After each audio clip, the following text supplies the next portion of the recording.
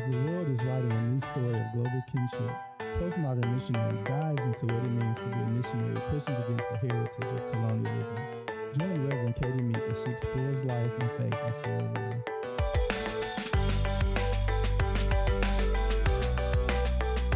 Hello, and welcome to episode 00B of the Postmodern Missionary podcast.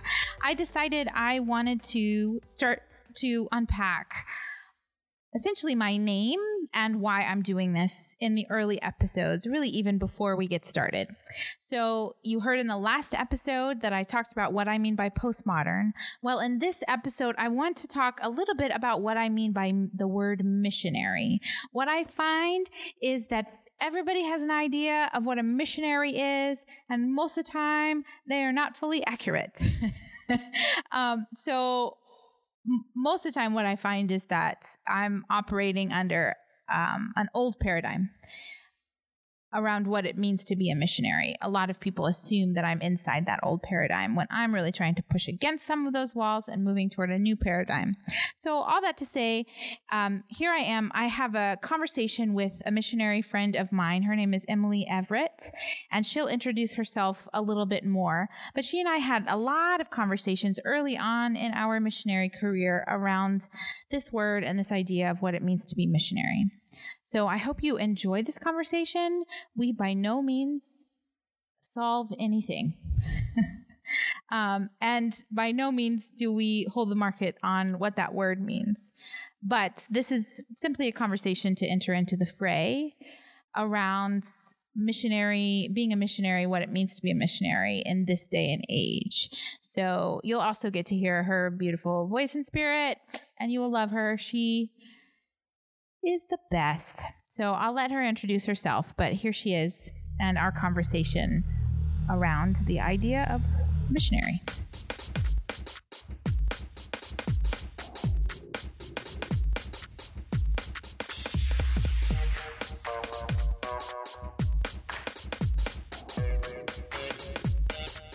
Hi, Emily.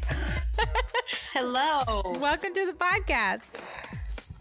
Thank you for having me. Well, thanks for being, especially on the early end. So as it is right now, I've actually recorded, I don't know, like maybe 10 interviews, something like that. 8 interviews, okay. Something like that. Wow, that's a lot. Yeah, I did it all last summer and then promptly got distracted with teaching. And so... It happens. It happens. So now I'm here to actually launch it. I'm ready to launch. So that's awesome. But I wanted you to be the one because I'm like early on. I want to talk about 2 things. What do I mean by postmodern? Because the name of the podcast is Postmodern Missionary, and then also like have a discussion about the word missionary. And kind of what that means to both of us. Because we both come from Texas. We both, we have a similar, I think maybe, well, I don't know if it's discomfort or a similar hesitation with that word, missionary. Right. We understand that it's a loaded word. Yeah, exactly. So to the listeners, I need you guys to know that I am recording this over Skype. I am in Sierra Leone, West Africa. And Emily, where are you? I am in Brazil, and I live in a city called Belo Horizonte, which is in the state of Minas. It's about 4 or 5 hours away from Rio. So in the southeast part of Brazil. Yeah. And you are fluent in Portuguese, yeah? In Portuguese. So it's exciting to be able to have these kind of conversations in English because that's not something that happens all the time for me. Oh, yeah. Like it's crazy because I speak mostly English here, but I know that life in a different language it's just kind of fundamentally different. Yes, it very much is. It is. And it's interesting. When I went home for Christmas last year, it takes a little while to transition back. And so for like the first 2 or 3 days, I would catch myself like automatically speaking Portuguese to my family, just like little sayings and different things that come out of your mouth without thinking, like, oh, cool, or okay, sure. Yeah. So yeah, no, it definitely is. It is very different. Yeah. I do that with Creole, and assume that people should understand because Creole is a derivative of English. And so like in Creole, Okay. instead of saying be careful, you say take time. Oh. So I have a friend who she said she went back to America and she kept saying, oh, take time, take your time, take your time. And her sister was like, what are you saying? And you were, what do you mean? What do you mean? Oh, it didn't mean be careful. It makes sense, but anyway. It does make sense, but you have to process it a little bit. Yeah. That's life in Creole. Okay, so tell us about yourself before we get into the conversation around missionary stuff. I want you to tell us about yourself. And I think I want to have a longer interview with you later with more detail, but like tell us about yourself and then how we met, et cetera, et cetera. But first yourself. Okay. So my name is Emily Everett, and I am from Houston, Texas. Born and raised Methodist, went to seminary at Southern Methodist University at Perkins. I'm an ordained deacon in the Texas Annual Conference. I was ordained in 2016, now serving in Brazil.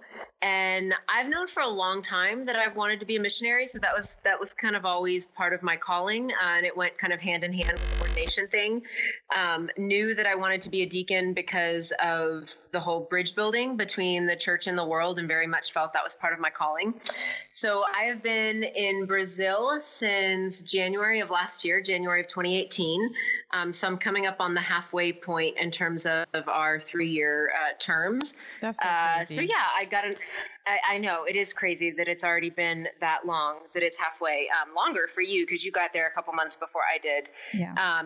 I was a music major in undergrad, so I love music and I love dancing. And let's see what else. I've got 2 sisters. My family lives in and around Austin, so they're in your part of town, your part of Texas. So yeah, that's a little bit about me. And so I work now with the Shade and Fresh Water Project here in Brazil. It is a ministry of the Brazilian Methodist Church.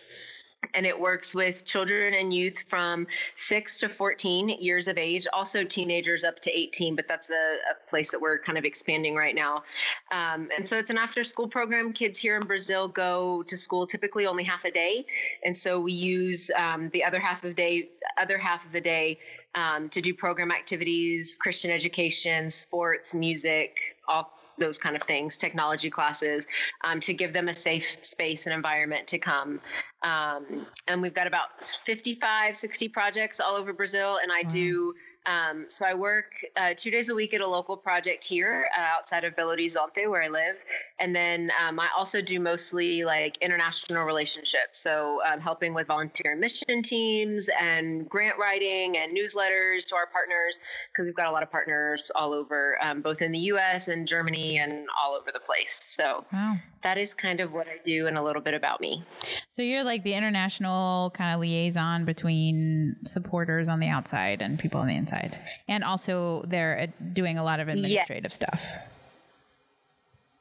Yes, correct. And so, so there is a missionary couple, Gordon and Tekka Greathouse, who have been here since the 70s, 78, I think is when they got here. Wow. And they've been working with Shade and Water. And so they retired last year. And so I'm kind of here to continue to carry the baton, but they're still very active. So they retired here in Brazil. And so I work with them very closely, and I mean, I see them, they're like parents to me. We live on the same street. And so I see them quite a bit, which is nice. Yeah.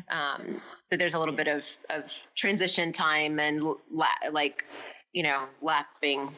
Sometimes English can get hard for me when I think in Portuguese all day, and then I find myself missing. I'm like, what is that English word again? Yeah. You know, like yeah.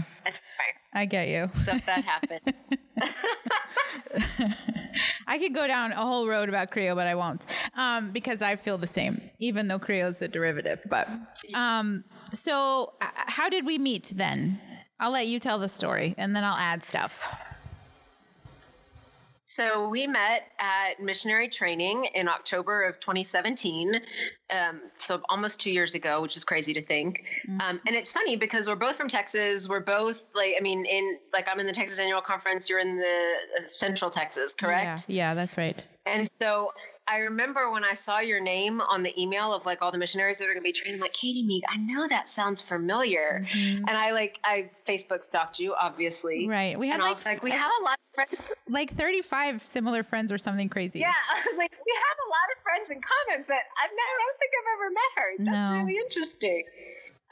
So we did missionary training for 2.5-3 weeks in Atlanta in October of 2017.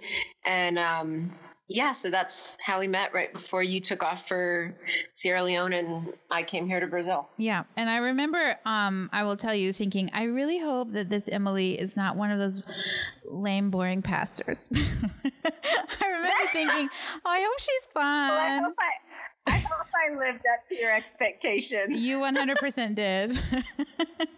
100%. You showed up and you were wearing like really big earrings. And I was like, okay, I'm going to like her. Oh, that's funny. No, I do like big earrings. So that makes sense. Yeah. That makes sense. That's funny for impressions. Yeah. Mm-hmm. And I remember. It is not. Go ahead. No, I was just going to say, I remember being at the airport and I think they sent a driver and we were waiting for you and, just that like whole newness and you don't know what to expect and you're a little anxious. And then as soon as I remember walking to the car with you and going, okay, at least I'll have like one friend here that I know she seems cool. So I know we'll get along. Yeah. We've kind of have parallel lives in many ways. Isn't that funny? Yeah, it is really strange. But I felt immediately like, oh, this is kind of like my soul sister. We're going to have a good time. And I feel like we did.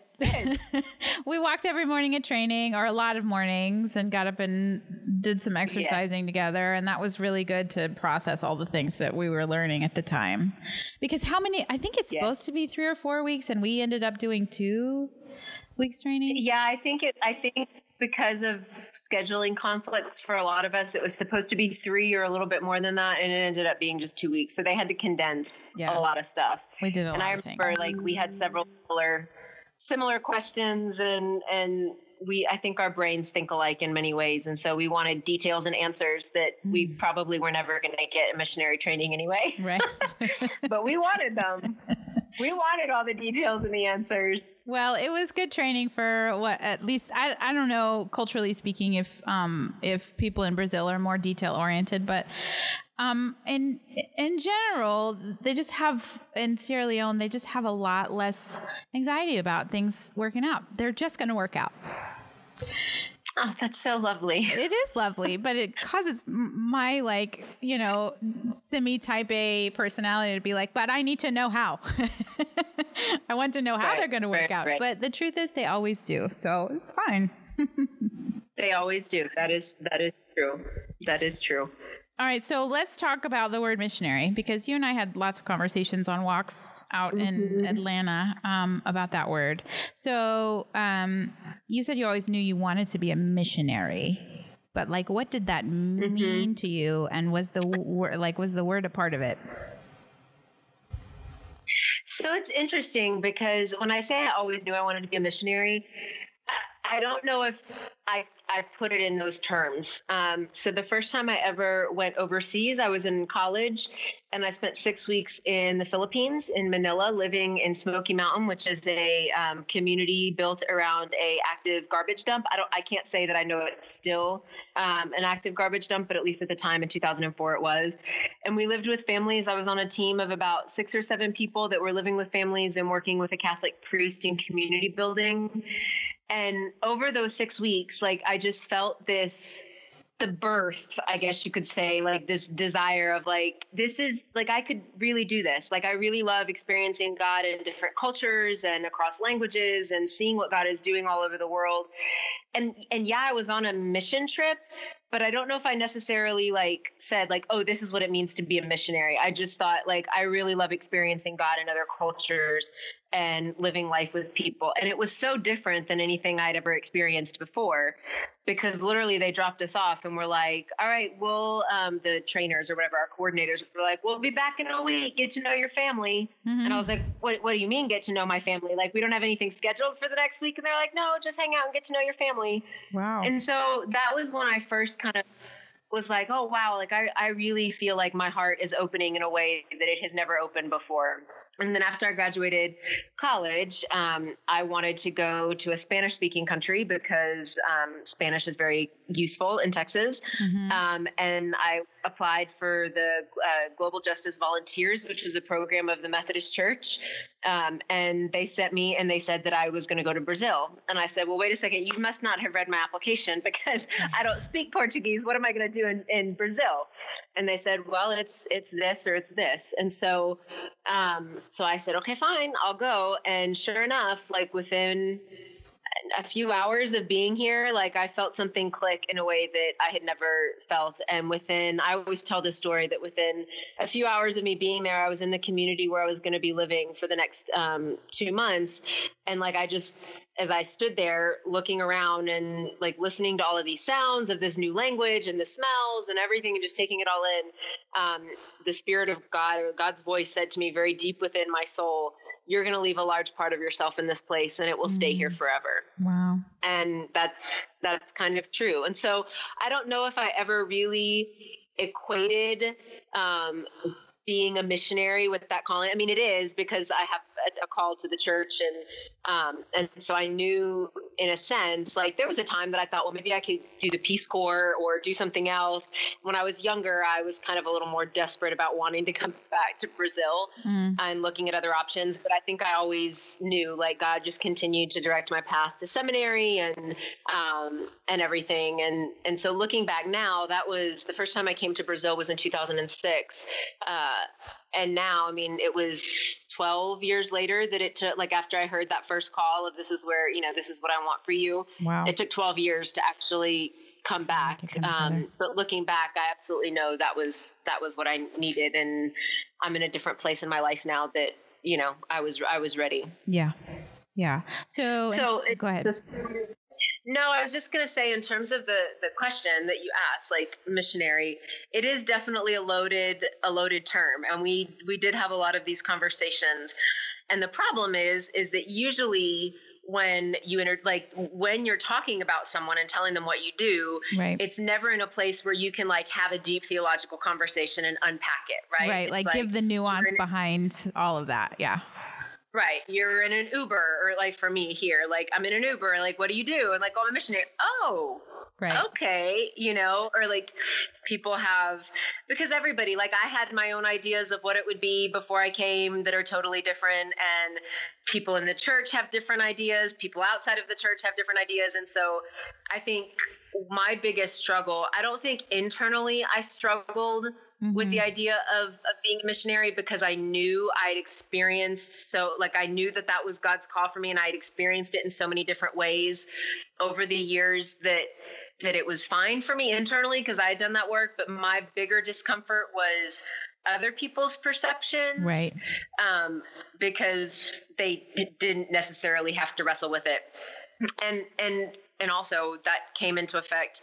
That happened when I became a pastor too. Right. And so I'd already kind of done that work and had the awkward conversations of like, what do you do? I'm a pastor. Oh, right. Like, what did I say? You don't look like right. You don't look like a pastor. Well, what does a pastor look like? You know what I mean? And so, the 3 years that I was at the local church, worked in a local church and served there, I think those were definitely 3 years of me owning kind of my pastoral authority and pastoral identity, which helped make that transition into becoming a missionary and owning that. So yeah, like unless you have the opportunity to really unpack it and be like, okay, well, like, what do you think a missionary is? Like, yes, the history, because you can't really cover thousands of years of, 2,000 years of colonialism and imperialism, depending on where you are at the moment. So that can definitely be difficult. Right. Like it just feels like the word comes with a lot of baggage. Mm-hmm. And it does. And it comes with baggage. Like everybody has an expectation of what that means. And depending upon who you're talking to, like what group you're talking to, it's like a different expectation. Because like I find that in many ways I receive really positive feedback from people in Sierra Leone, but at the same time they immediately expect a certain thing of me because I call myself a missionary. And in many ways I'm comfortable with what they expect. Like they kind of, I mean, how do I say this? Like, I think sometimes there is an assumption that I've come over in order to teach a quote better way. And like, that's not really necessarily what I'm here for. Like, I want to come in and and be a part of the community, and in that way be transformed personally myself. But then also, encourage and empower what is already here, essentially. Like, that's the way that I see my work as a missionary, is about encouraging and empowering what's already here, and not coming over and saying, you guys are doing this wrong. Well, and I think that, like, definitely when you think about missionaries or being in mission, I was actually just rereading a book that I read in the seminary called Mission, an Essential Guide by, it's right here next to me, Carlos Cardoza Orlandi, who was one of my professors in seminary. Yeah. And he talks about the being both an object and a subject of mission, and this whole idea that, like, for most of Christian history, the U.S. and Europe have been seen as the subjects of Christian mission, and we go and we work and we bring God's word to the objects of Christian mission. Right. People who are going to receive Jesus and join the church and whatnot. And so, thankfully, I think within the past 20, 30 years, I don't know, maybe longer, maybe shorter, that reasoning, that logic or rationale has changed to the point where we understand now that all of us are both objects and subjects in mission, right? Like, all of us are subjects in mission as we go and participate in what God is doing in the world, but we also are objects of mission, so to speak, in terms of even like God becoming incarnate, if you want to get theological, like God came in mission to the world as Jesus, and we are objects, so to speak. But even Jesus empowered the disciples and empowers us. So it's this like both and, right? Right. And it's funny because it's interesting. Sometimes I'll catch conversations or that you don't realize, because you and I come from a society, a culture that was not colonized in that sense. Yes, we were colonized, but not in the sense that South America or Africa was. And so even now I'll catch, like, for instance, people will idolize the US, and it drives me crazy. Right. They're like, oh, Brazil just stinks and everything in English and in the US is better. And I'm like, what? And then I have to realize, only that's, hundreds of years of colonial thinking. And like, they've been, oh gosh, what is that word? When you inferiority complex, right? And so you definitely have to understand that that's where they're coming from. And like, we kind of did that, right? Like the dominant culture did that to them. And so we've got our work cut out for us in terms of working through that. Right. Yeah, that's the same, especially here with Creole in particular, because Creole is they call it a lingua franca. So it's and some people call it a pidgin language, but it's actually a full language derived from English and some Portuguese and French and Yoruba, which is a African language. But when people talk about it, especially early on, they would say, oh, it's just bad English. It's just bad English. You'll pick it up really quickly. It's just bad English. But that's not actually true. It has sophisticated rules and that take something, are relatively difficult to learn. And not only are the grammatic rules sophisticated, but also it's a tonal language. And so context matters, the way that you say the word matters, like all of that stuff. And so it kind of drives me crazy that so often just around it gets devalued as this lesser thing, when essentially what it really was a language of people who enslaved people in the United States, who is almost like a code language. So they could use English, but speak to each other in a way that their oppressors didn't understand them. So in some ways, it's like this really beautiful it's a language of resilience and resistance. But that's not necessarily the way that they think about it. They think about it as this lesser thing, and the ideal is English and everything else is lesser. And it kind of drives me a little crazy that people assume that when I come in, that's the idea that I'm also going to be espousing. Like, that's the paradigm that I'm walking into. You know what I mean? Right.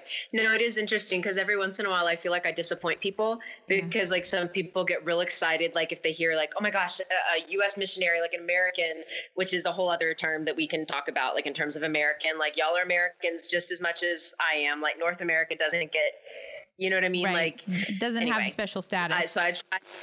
South America is also America. Central America is also America. Yeah. Right. Exactly. But they're like, oh, a missionary from the U.S. Like, and they just ask me all these questions about like, even people are very curious, you know, so they like want to know all about evangelical culture and like, do you know this band and do you know this song and do you know this preacher and do you know that preacher? And I'm like, some of them, obviously I do, but others are like, no, I don't. No, I don't know that either. And so sometimes I think I kind of disappoint people, like when I don't know more about certain things from the U.S. But anyway, yeah, so it's definitely, it's interesting. And I will say that Brazil, the Brazilian Methodist Church has been an independent church for about 86 years. Don't quote me 100% on that. Yeah. But they've been independent for long enough that I will say like they own their power well. Like they're very organized and I don't feel like anyone ever looks at me as like, oh, Emily's coming in to save us. Emily's coming in to do something better because they're very well developed. But I do definitely have to always on my end be careful to know what is my role as a missionary and as somebody from the U.S. And also know like what is my role to take on, like what is specific that I can do and what is specific that something that I need to empower the people to do themselves. Because the reality is whether I stay another year and a half or another 10, 20 years, like I can't make them dependent on me, and they're not. And I don't think anybody here has ever treated me like that, or I've never gotten that impression, but it's more internal when I see like, oh, I could do this and I could do that. And let me do that. I'm like, no, this is their responsibility. Just navigating that relational balance can be a challenge. Yeah. Because the truth is I have like 8 things that I want to say in response to that. I do want you to unpack in a minute. I do want you to unpack what you would say when you were saying like in an Uber, you don't have time to nuance what you mean by missionary. Right. But so at some point I want you to tell me what you do mean by missionary. But I do think that there is this like balance and rub between, okay, so I don't want to be the missionary who comes in and takes over. But at the same time, it is a little bit like ingrained in us, I think, as Americans, that it's like, oh no, I know the things, so let me come in here and like there is this pull to like be in charge or take over. So like for me, I have a tendency to want to do this like American thing, which is say, okay, we could do this more efficiently. Let's do this, and this, and then pull back from that. So the reality is like, I don't want to contribute to this old paradigm, but at the same time, there is something I think in my upbringing or perspective that wants to come in and then do that anyway. Does that make sense? For sure. No, it is a challenge because, and I think I remember us talking about this at training, like, okay, because we talked about this balance of like learning from the locals and valuing local wisdom. And then at one point you're like, okay, so like, is there any point in us being there? Like, you know what I mean? Like maybe we should, you know what I mean? Like, what is our role as outsiders? Because we do value local wisdom and knowledge and experience, and we should. So like, what is our role or what is our place, so to speak? And I would say for me, at least, I try to look for those things that, something as easy as like translation. Right. I'm like, okay, like that isn't something Brazilians, some do speak English, obviously, but that's not something that every Brazilian can do. Or, like writing newsletters to our partners, or trying to find those bridge buildings. I'm a deacon, so those bridge places where I can connect people and make sure Gordon Greathouse always talks about missionaries as being the grease, at least here in Brazil, kind of like the grease that kind of makes things work, and relational grease, so to speak, if that makes sense. Yeah, absolutely. Just being in the middle. And that's hard, right? Because you're in the middle, like between the U.S. expectations, like especially since I'm working a lot with like international relations, and the Brazilian expectations. And so I'm in the middle going, I don't know if the U.S. is gonna, like, if they're gonna really want to do it that way, or like, okay, those are the rules, but you're like, like I see your point and I see their point. And so sometimes being in the middle can be very challenging, but just a lot of grace and trying to find those places where you can be bridge builders in the midst of those two cultures. Yeah. Yeah. I have a spiritual director / counselor who talks about ministry and life at the intersections, that like good ministry happens at the intersection of two different things.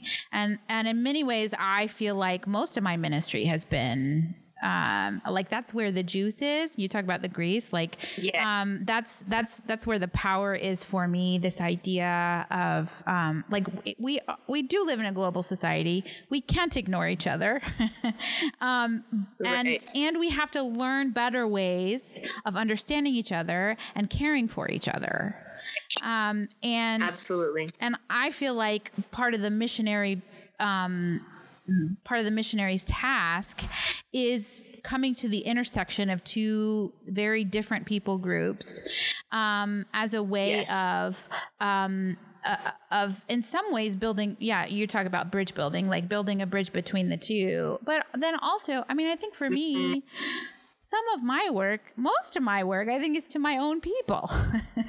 And I don't have the same job as you. Like, I don't host teams really or anything like that. But I do, but I do have a thought that probably at some point I'll go back home and be a pastor at home. And I'm not sure that we in the United States do a great job of getting outside ourselves to understand and to love well people who are different than us. And so, like, for me, part of my missionary work is to learn how to do that myself and let the Lord transform me in the midst of that, so that then I can go home and be a leader in the process of us doing that. Absolutely. I think you're absolutely right. And you had asked about my definition of missionary. And so I'm going to get back to something you just said by leading with this. So for me, being a missionary or being in mission, that's participating in what God is doing in the world. And you can make it a lot more fancy than that, but when it comes down to it, to me, it's just saying yes to God, to let God use you. And that can be anywhere. So, everybody is a missionary. Everybody, can respond to the Spirit wherever they are. Like I said, I felt a specific call to respond by being and working with God and doing what God is doing in another country, right? And I think that's kind of what most people understand as missionary. But the reality is that we have a call to be missional, to participate in what God is doing in the world, right? And that a lot of times inside the church, a lot of times that's outside the church, because God is way bigger than the institutional church. But in terms of like teams, and you were saying like we don't necessarily know how to learn, love others well, and to live in that tension, and mission work is all about transformation. For me, like when teams come here, and I've only worked with a few, but when teams come here, and in my experience in mission trips when I lived in the US and came, a big part of it is learning together, right? Like I come out of my cultural context and I go into another one and I see how they do things, and it inspires me to go back and continue to work in my own context with the skills that I've learned, right? So when I was working at the church before coming here, we would call them learn and serve trips instead of mission trips, because you're learning and serving with the people. And then you bring some of that back to your own context to say, okay, like, what is it? Because the truth is, and a lot of people say this, the truth is like, yeah, I could easily send the money I was going to use on a plane ticket for my whole group and let them build that building by themselves, or let them do. Right. But I think God calls it, and that is tricky. So I'm not going to say like that's a whole other conversation, right? Because which would be a couple hours worth, but go ahead and give us some of that wisdom. Exactly. But I do think what is missing in that, like, just send money and don't go yourself. There are relationships there that that allow us to be transformed in ways that just giving money would never do. Is it messier? Yes. Is it less efficient? Yes. But is it the way that God does things? Right. I tend to think so, because we can't love people that we don't know. Right. And we have a typical fear of the unknown in the US. And so once you go someplace and you experience that from the other side, it's hard to go back. You know what I mean? It's hard to look at people in a generalized sense once you've built honest relationships with them. Right. And a couple of things I want to say about that. Like, I feel like sometimes the money thing does feel transactional. And I just don't think that the grace of God is transactional. No. You know, right. And I think also in any kind of missional relationship, there ought to be some kind of mutuality. And so the paradigm where we give and they receive is the colonialist paradigm, and we have to fight that because that's not the reality. So, like, when I say I came over here for myself to be transformed, that to me sounds relatively selfish and kind of crummy. Like, they're not here to transform me, which is true. But at the same time, I do expect that in ministry, anywhere I am, I'm going to change. And absolutely. And I think that you have to place yourself wherein you feel God is calling you to be, and recognize that God's and let the people that you're in relationship with change you and grow you. I mean, I think that's part of what it means to be human, and also part of the grace of God as we grow. No, for sure. And go ahead. No, you go. No, I was just going to say, I feel like the relation, I mean, on all the trips that I've ever been on in terms of mission, it is the relationships that change you the most. And often, like you were saying, we have this American US mindset of efficiency, and we're here to do a job, and, you know, and in reality, like, yeah, I mean, you have a purpose, right? Like, you have something you want to do, but God is at work in spite of that, right? And oftentimes the most transformative things happen when you put your plans aside and you work together as equals. So this past month, I was in the northeast of Brazil with a team from Georgia, from Tuxton UMC, from Athens, Georgia. And they've been coming to Brazil for over 18 years, not always to this community. They've been all over, but they've been several times to this community. And they helped start construction on the Central Church in 2004. And now in last year, they started construction on another church that was like an offshoot of the Central Church.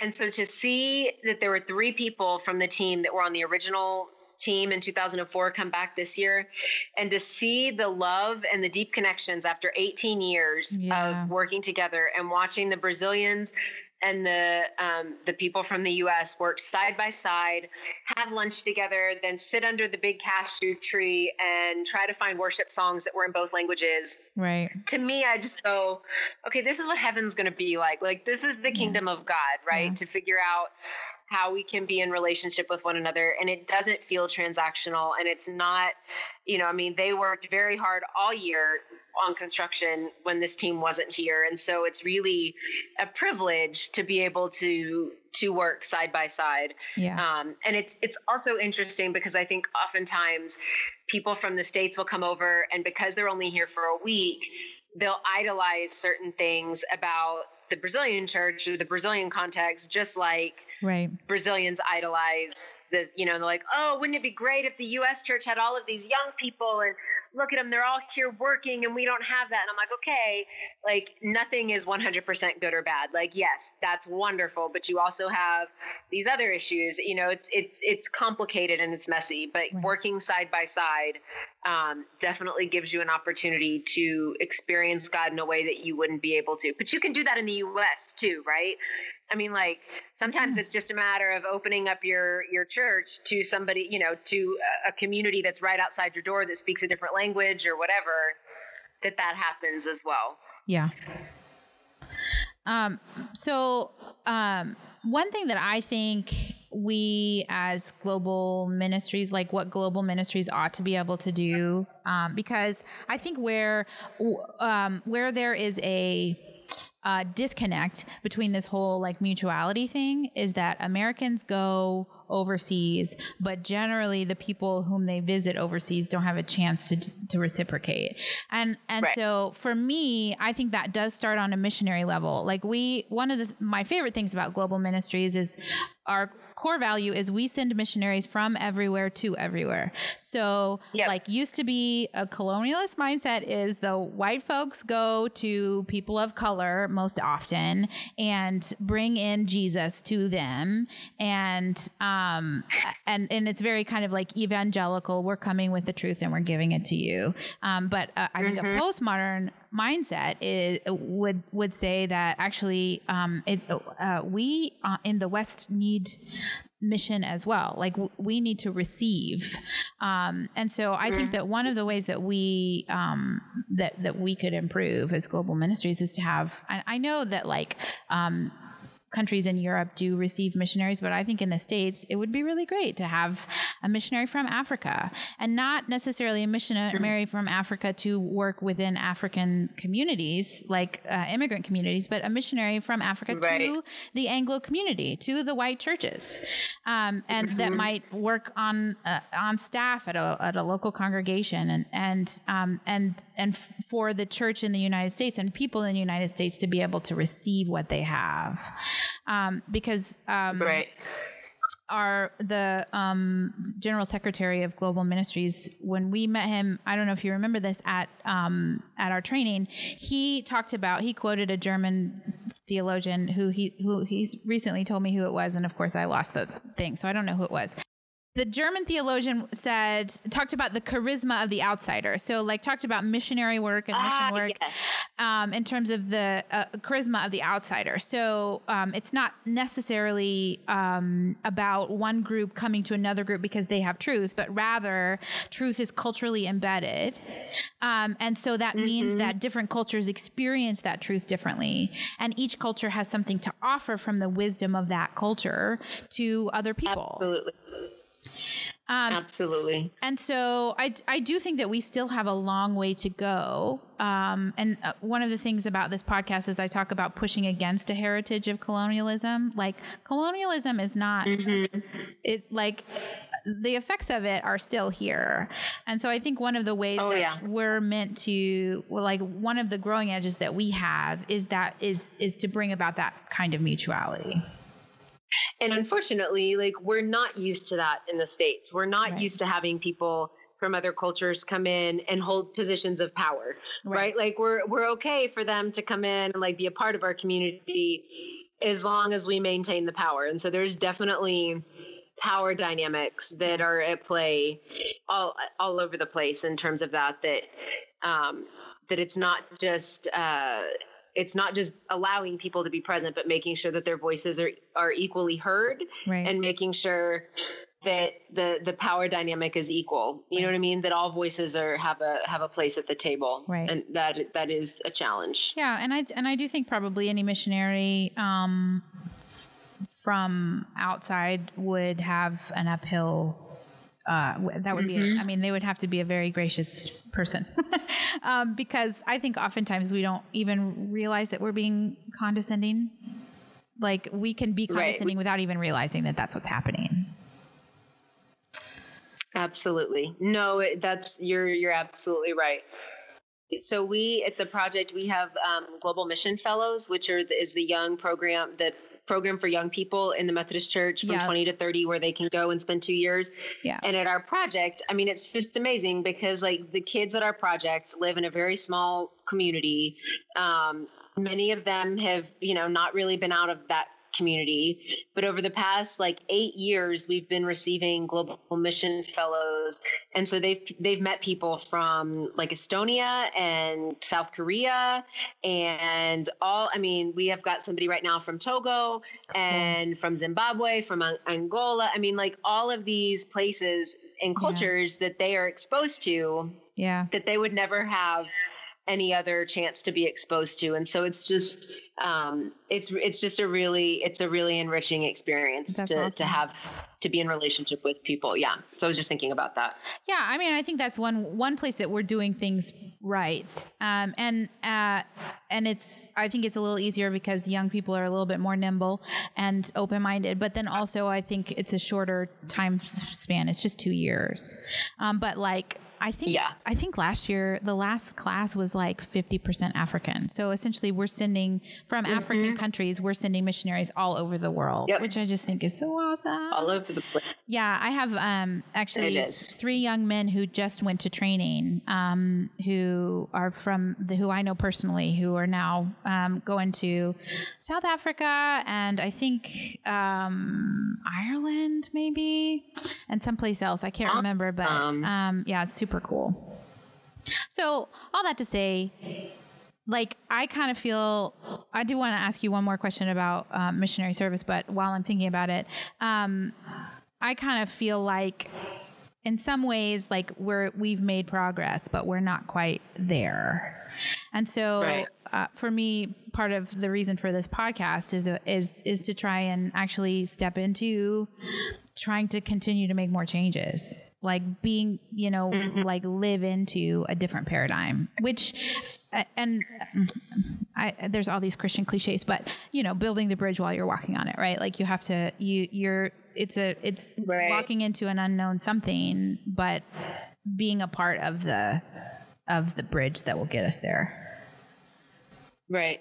So, well, and I think it's a matter of continually saying yes to step outside of your comfort zone. Yeah. Right. And continue to learn and for me, continuing to tell your story. Yeah. Like in terms of when you go back to the States and sharing, because I think a lot of people have one expectation or what, and then when you tell your story of like what it's actually like, or you bring stories of other people, then people have their mindsets opened and they shift and their perspective gets a lot bigger. Like, oh, I had no idea that it was, that people in Sierra Leone were like this or this or this. Like I just imagined all of Africa as one big country. Right. You know what I mean? So using your voice to continue to challenge people to step outside of their comfort zones, but also to continue to tell stories, not stereotypical stories. One of the things that Gordon always says is that people don't want to see they know that the poverty and the misery, I guess, like the problems exist. Like people are motivated by hope. Yeah. Right. Absolutely. And so telling stories of hope and finding that hope to share with people, I think is one of the best things we can do as missionaries. Well, and for me, I think we hear too many of the stories of people who are in poverty, and that is a really bad thing. Right. But the stories that we're not hearing are the premier philosophers that I interviewed last year who are bringing, who have amazing minds who are bringing something forward in the world. We're not necessarily hearing the stories of like the success stories. And so to be able to tell the stories and to introduce people to people that they might not otherwise meet or hear about, I think is really important. Absolutely. Notice. Mm-hmm. So I have one question for you because I can't quite get it out of my head. I decided, maybe a couple of years ago that I wanted to start, well, actually I wanted to combat racism in myself. And it was kind of independent of becoming a missionary. But one of the things that somebody suggested was you need to start following people of color on Instagram and Twitter and all the places, right? And start reading people of color and all of this. But one of the things that I have seen several times lately is this idea that all missionaries are colonizers. Like, I don't have the exact quote. I couldn't go back and find it, but like I've seen that a couple of times on different Twitter accounts that quote, like essentially straightforward, missionary work is colonization work. So, and not just was back then, but is now today. So if you're a missionary, you're a colonizer. Like how do you feel about that idea? And what would you say to that? Well, honestly, I would want to have a conversation with the person who made that statement, because part of it, obviously, I can agree with that that we live in the heritage of that even now, like we've talked about, like it's not all, I mean, just because we're aware of it doesn't mean that it's gone. Right. However, like I would be interested to know if the person who made that statement has ever been in mission, or has ever like experienced anything other than that, or like where they're coming from with that, because obviously we definitely see the legacy of colonialism and whatnot, but like I wonder if but they might not have seen the kind of relationships that are built over time, and and I think also it's interesting, actually I think it was the same professor that I just mentioned, Carlos Cardozo-Orlandi, that made a comment to me once that I thought was so interesting. He said, Emily, when it comes to mission work and because I was having this crisis of, okay, like I'm white, middle class, female, privileged, like why do I feel so called to this other culture, right? Like why do I feel I have no family that's Brazilian, but I know I love it.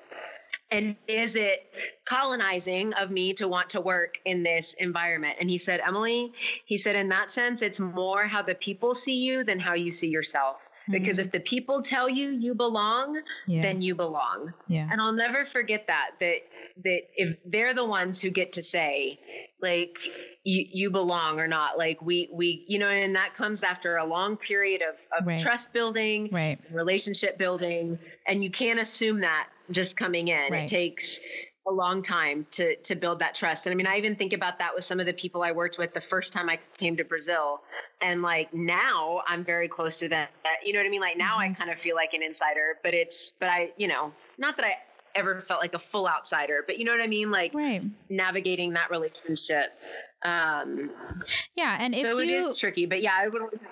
Like if you come in wanting to be in charge and essentially with what colonialism would have brought in, then you will never be that, right? You will never be the person that belongs, and they will never give you that. They might just, they'll let you do your thing, and go on doing what they do, essentially. Right. So like, I do think that it happens. I do think that it's still an issue. And I do think that in some ways it's still an issue in me. Like I am unlearning a lot of things here. And it's about coming in with the humility to say, there's a lot that I don't know. And that's another thing that I like about our paradigm is we don't go in and say, hey, that's a place that needs us. Essentially what we do is we wait for the leader of whatever organization, the indigenous leader from whatever organization to say, no, we would like some help from the outside, or we have this job opening that we think could be filled by someone who is different, or, whatever. Yes. So it has to be at the invitation, of the people who are already here. For sure. Yeah, I mean, I do think that some of the missionaries out there fall into that category, but I also think that that I think that the gospel and also globalization right now demands that we interact with each other. No, absolutely, it does. It does. Well, here's the thing: from the U.S. perspective, like a lot of times, what I've noticed is that people always ask me, like, what do people in the States know about Brazil? Because they know everything about the States, right? So I think sometimes, like you say, globalization, we have to relate to each other, but like we in the U.S. are still in a place of privilege that we don't have to, so to speak. You know what I mean? Like we have to choose to do it, whereas everybody else gets exposed. I mean, I watch local news here in Brazil and I know what's going on in the States. I know what's going on. Yeah. You know what I mean? Whereas there, nobody in the States, not a whole lot of people, you have to choose to seek out that information and relate to it. And so a lot of times. Yeah, I was just going to say, so in that way, essentially what we're doing is we're ministering to the people back home as much or more as we are ministering to the people where we are. Absolutely. And that's part of the gift that we offer to the church at home. Well, I know we could talk about this 100 more times, and maybe we will. It's nice to hear your voice. It's nice to hear your voice too. And it's nice to have these kind of conversations. So I know you're in a teaching position at a seminary. Yeah. And so so you probably get to do a lot more theologizing and whatnot. And since I'm working with kids, my skill set is definitely other. I mean, I still preach every once in a while when people invite me to churches and whatnot, but it was nice to kind of think theologically and think through all of this stuff for a little bit, because I don't always get a chance to do that in my day-to-day life now with work. So it was nice. Well, good. I'm glad. I think next time we can do it again, because I like these conversations too. But I wonder if next time we should get Lorraine on the call. Lorraine is... would be lovely. Yeah, I actually saw Lorraine in South Africa. She's one of my interviews. So to get nice. a Zimbabwean perspective on all of this stuff. Mm-hmm. Let's make it happen. Yes, we will make that happen. I like the idea. Okay, cool. Well, let's talk sooner than the next time I interview you. Yes, we definitely will do that. All right. We will be in touch. All right, awesome. Well, thanks. Okay, that was my sweet, sweet friend, Emily. I hope you enjoyed our conversation, and I hope it sparked some ideas in you, maybe pushed some new perspectives, and kind of gave you some food for thought. So now, the next episode, we will start in earnest the Postmodern Missionary podcast with a series of interviews from people here in Sierra Leone, mostly people here in Sierra Leone. So thanks for being here. Thanks for following me. You can get more information on postmodernmissionary.com and on all the socials at Postmodern Missionary. God bless you, all the people.